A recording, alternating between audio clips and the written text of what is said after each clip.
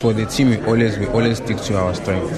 So everything that we do, we make sure that it's something that's gonna be a unifying thing for our team and our strengths. It differs from game to game. You can't plan for Kaizer Chiefs the same way you plan for Maritzburg United.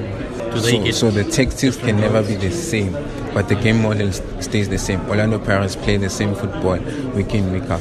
For me, it's been an honor and a privilege to be playing alongside all these great footballers, because each one of them comes with something different that actually complements the style of play of the team.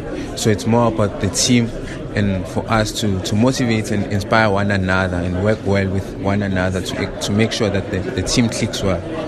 That's something that I had never actually noticed.